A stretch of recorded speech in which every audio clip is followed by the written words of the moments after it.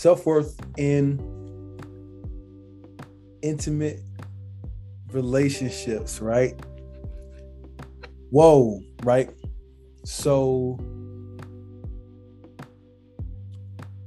we can go so many different directions with this topic, but I think I may return back to this a couple seasons from now to really dissect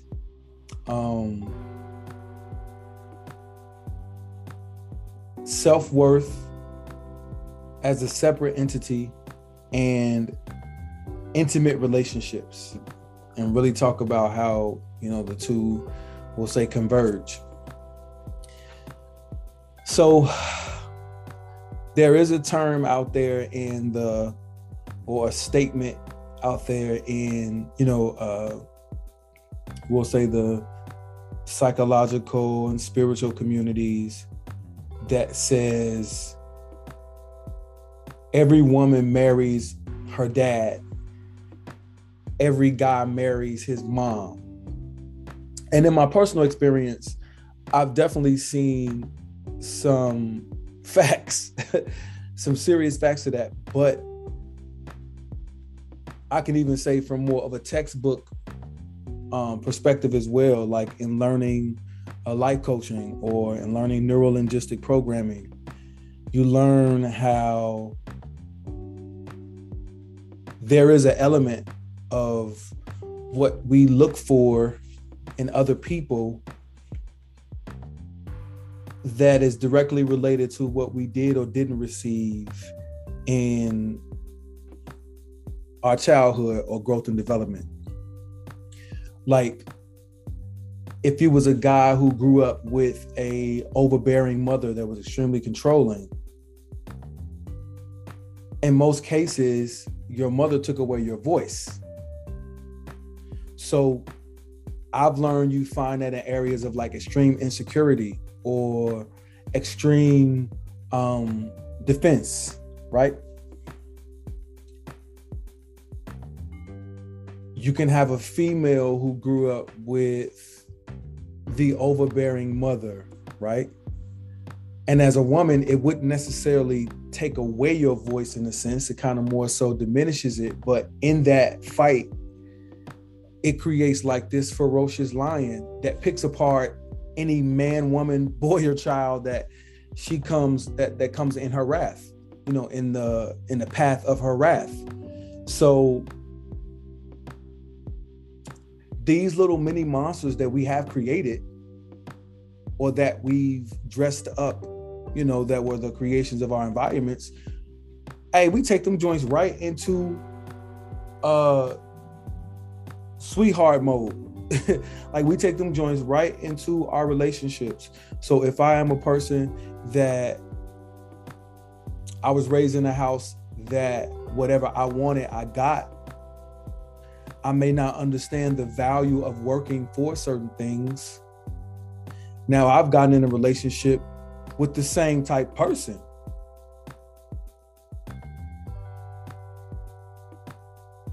So now the relationship becomes a long ass sparring match. Because if I'm used to always getting my way and you're used to always getting your way, meaning neither one of us are used to, or in some cases open to compromise,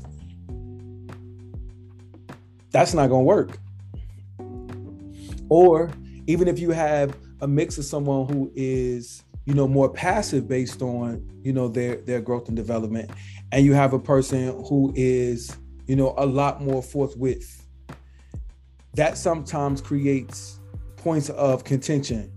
So it's like, just at that basic level, you taking you into an intimate relationship with someone else can get tumultuous. So now we throw in the element of self-worth. So we go back to self-worth in the family structure, right? And that our placement or specific position or our typecast a person or placement in our families sometimes is the complete opposite of the person that we are or even try to be in the social world, right? Outside of family. So we find in like elements of like self-worth, what you felt like you were ostracized or picked on in your family about, you minimize those things in a social setting, and then you maximize the opposite or the end of the spectrum of that, right? Remember, we still take all of that into intimate relationships, right? So that's from the family structure, right? So then we talk about an element of the social structure, which is friendships, interpersonal relationships, how you relate. So you take the same aspect of how you relate or related in family to the groups of people who are, in a sense, your extended family. So now we're dealing with levels of classism. So based on my level of self-worth, because some people are just not built from the jealousy perspective, right? And some people, that's just how they're wired. Like they see something, and because they don't have it, they dislike it. And in some cases, they don't seek to get it. They just dislike it because it's something that they know that they don't have. But you also have people who are at the very opposite of that, who really looks at it in no regard of self. So, and then of course, we have different people along the spectrum, but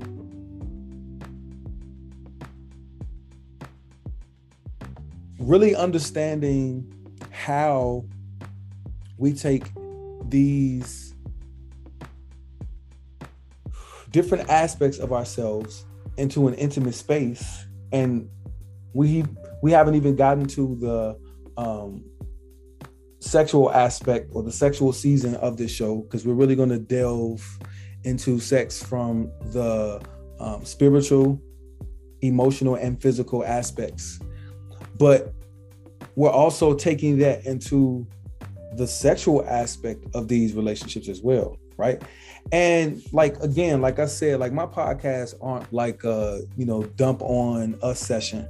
I believe in getting to the point of contention or the place of conflict in order to fix or resolve the problem, right?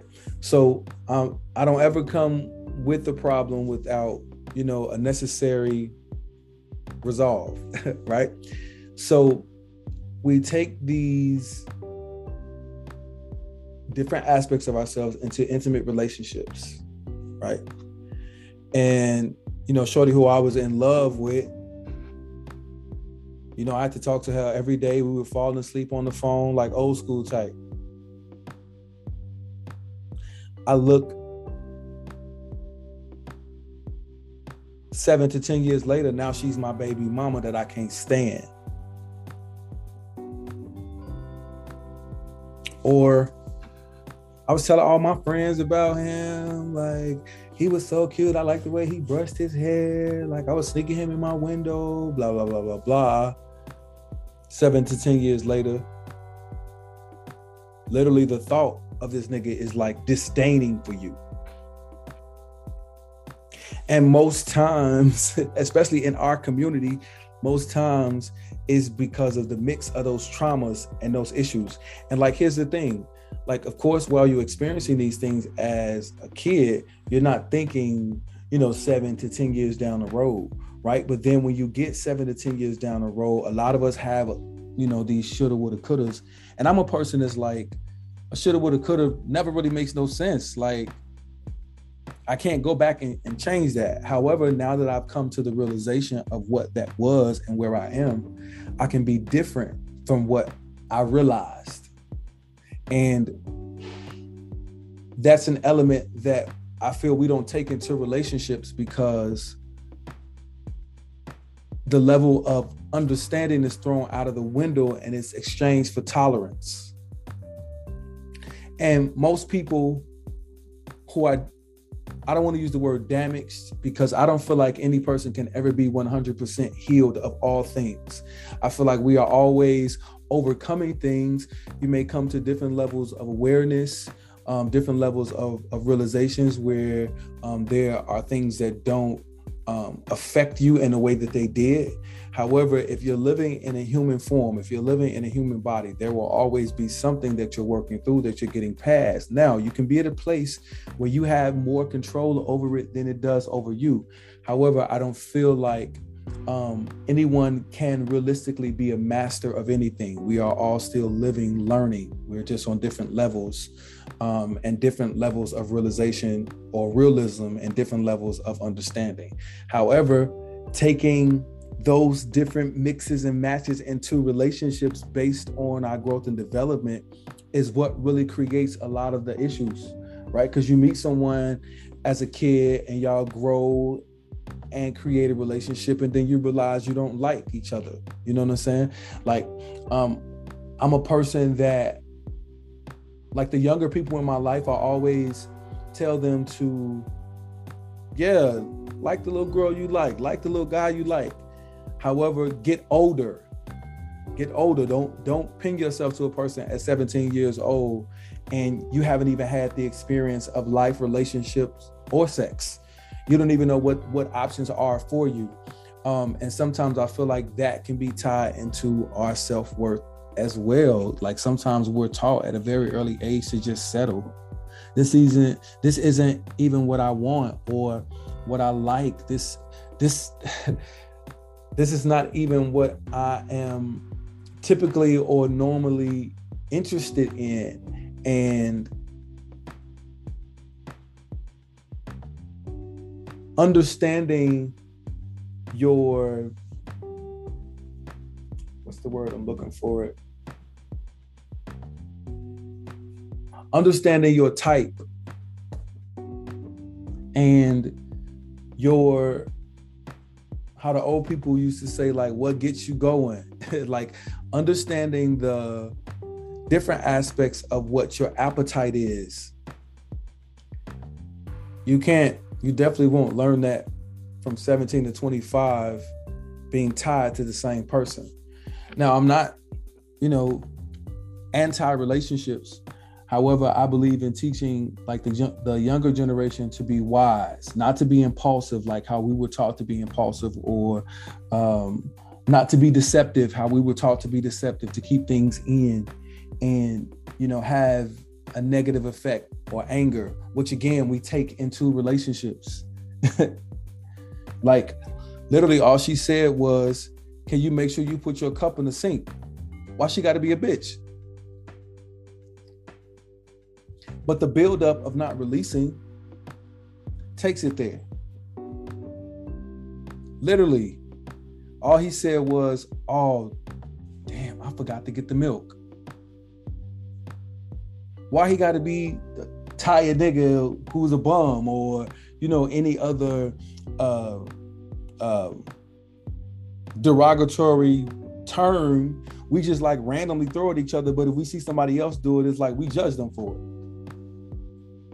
And my perspective of the word or the term judge is different from most, in a sense, because I feel like if I have a person or people in my life who I trust enough to give me sincere accountability, that's not judging. Judging is, now I'm going to treat you differently because of what I know or what I've learned about you. Now, within the lines of safety, you feel me? Like, if you know a person to be a thief, and up until that point, you know that they haven't stole from you, let me make sure my stuff is put up when they come around.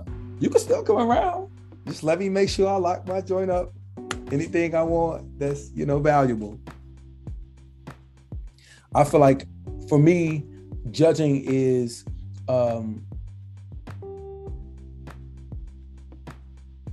you can't come to my house no more. Nah, for me, you can still come in. Just let me lock this up. So we throw these terms at each other out of,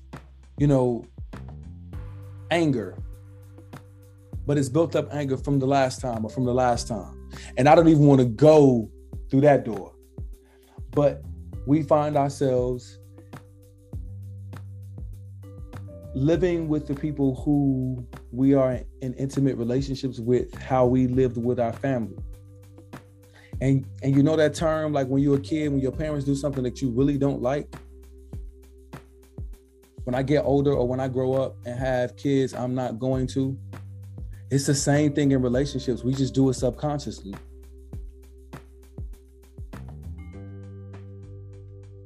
So if I saw my mother with this type of man and it was a favorable experience with my eyes, then this is the type of man that I look for, because my mother had this type of man and he made sure he was blah, blah, blah, blah, blah, blah.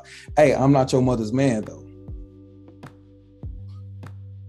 Or if I saw my mother or my father have this type of relationship. So look, hey, every time we woke up, my mother made sure this was blah, blah, blah, blah, blah. And she made sure this was this and this was like this. Hey, but she ain't your mom's. So relationships are about meeting in the middle, in my perspective. Meeting in the middle, bringing what you have to the table and saying, I'm extending a level of trust. And as we grow, we build. But you have to be on the same page. Like if you're not on the same page, none of this is like working. You're just having good sex or mediocre sex and fun times. This is a person that you're fond of. But intimate relationships are about growing and building.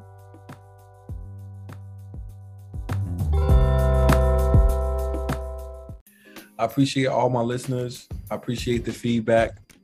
You can go to TuricBaptiste.com for more information on me. I'm also Turic Baptiste on Facebook, Instagram, Twitter, and Clubhouse. So I really, again, look forward to connecting with